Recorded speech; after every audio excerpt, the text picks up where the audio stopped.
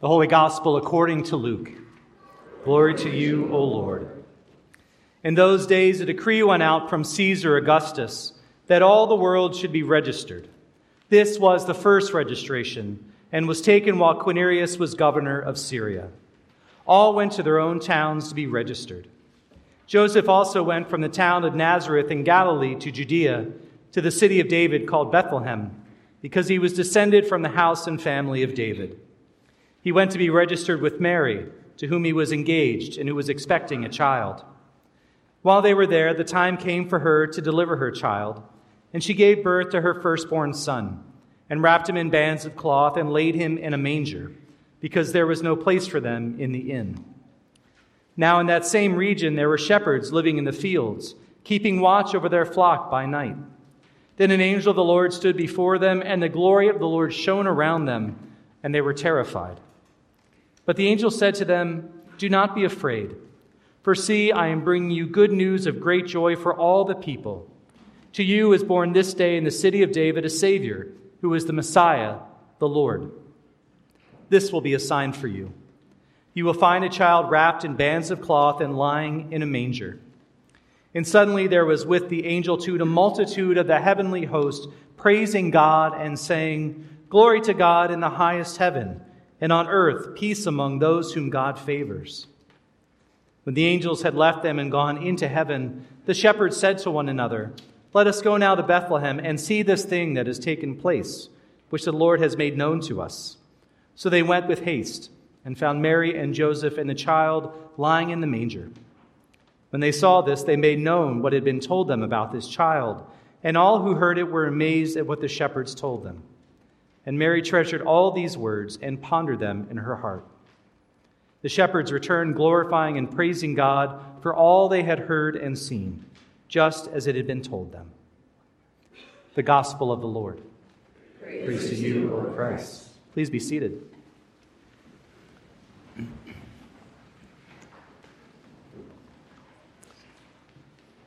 Grace and peace to you from our Savior, Jesus Christ. Amen. Christmas Eve. This night always evokes so many childhood memories for me. I remember how magical it was going to church with my family on Christmas Eve. It was the only time during the church year that we went at night. Church at night. It was so amazing. And the trees and the lights and silent night made it all so magical. That and knowing that Christmas morning and all those presents were just hours away. This year, one childhood memory in particular has risen up for me. And although it didn't happen at Christmas, it was sparked by our gospel reading for tonight. It was when I was maybe about 6 or 7 years old and learning my home address. And I remember that this is how I learned it. I lived in the universe, the Milky Way galaxy, solar system, Earth, the United States, Maryland, Baltimore County, the town of Arbutus, on Circle Drive at number 1132. And I remember that learning it this way made a deep impression on me. It located me in a specific spot within the vast universe. I was part of this bigger picture and yet inhabited this very particular place. And this came to mind for me because Luke does something similar in his telling of the Christmas story. He's careful to locate the birth of Jesus at a specific place and a specific time. He tells us that it happened during the reign of Emperor Augustus and when Quirinius was governor of Syria. Luke tells us that the first Christmas happened in the universe, the Milky Way, the solar system, the earth, the Roman Empire, Palestine, Bethlehem, a stable. Luke locates the birth of Jesus at a real place, at a real time, to real people, in a real body. And this is hugely important.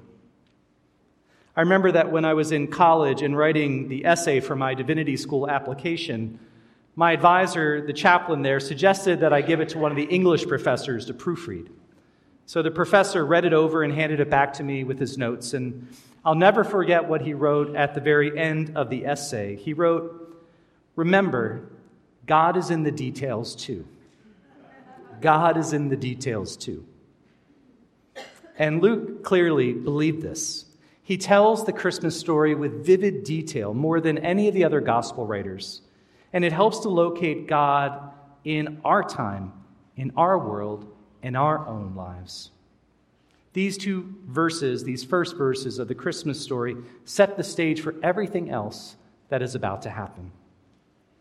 They tell us that it was a time of Roman occupation and oppression.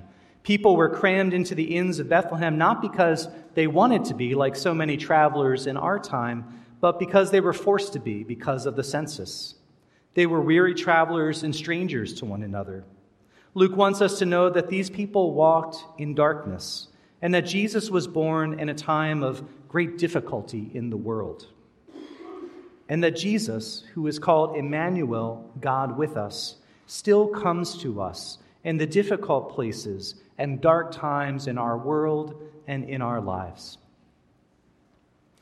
Author Kelly Nikandeha writes that God enters our frail bodies, our hemorrhaging landscapes, and our troubled times. God is with us where trauma hits hardest. She said, hard places are the places of the first Christmas. Occupied Judea, feral Galilee, an insignificant village like Nazareth. God's peace was unfurled where life wasn't working, where people hurt most, where hope was on the run. Here, God declared, here, peace can and will be born. I wanted to share with you tonight these images that'll be up here on the screen of this year's manger scene in the Lutheran Church in Bethlehem in the Holy Land on the West Bank. Don't often think about Lutherans being in the Holy Land, but they are there and they are mighty. And the image is of the baby Jesus born on Christmas amid the rubble of war and the rubble of our broken world. As the pastor there said, this is what Christmas looks like in Palestine this year. If Jesus were born today, he would be born amid the rubble. Wherever this world yearns for healing and peace, whether amid the rubble of war, the brokenness of our world, or our own lives, there Jesus is born. And Luke says that this is how God saves the world, not by divine fiat, not by a grand proclamation or announcement.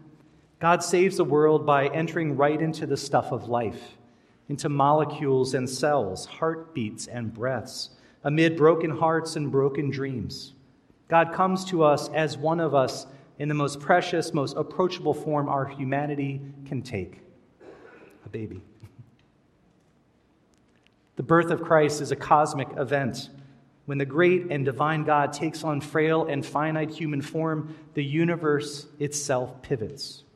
But redemption and salvation always happen in the particular. They always happen in real times, in real places, to real people. We find God in the fine details of our lives. Grace and salvation are not something that God does to the world. They are something that God does in the world and in us. Presence, love, forgiveness, grace, these are not simply ideas. They are experienced and lived. They are here and they are now.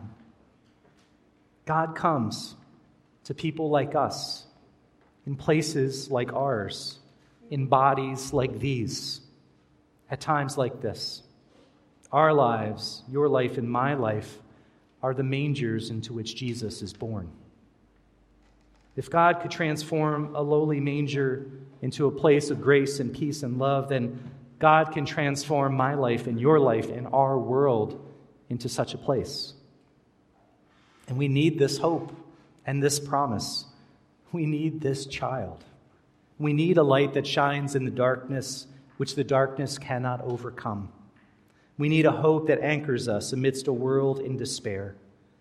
And this is why we gather tonight. Because our lives and our world are mangers, not mansions.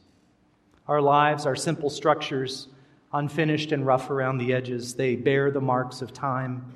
They hold together the joy and sorrow of our lives. They are complicated and often messy. But as we see tonight, this is where God delights to meet us. It's here where God's light shines brightest, in our imperfections, our hopes, and our longings. Tonight we claim the promise that if all this could happen is in as unlikely a place as a manger, it can happen in as unlikely a place as our own lives. If it could happen to such unlikely people, it could happen to us. Light can shine, life can appear, grace can surprise, hope will endure, and the human and the divine can find themselves wrapped together in a loving embrace. Because tonight is the night that the world begins again. Amen.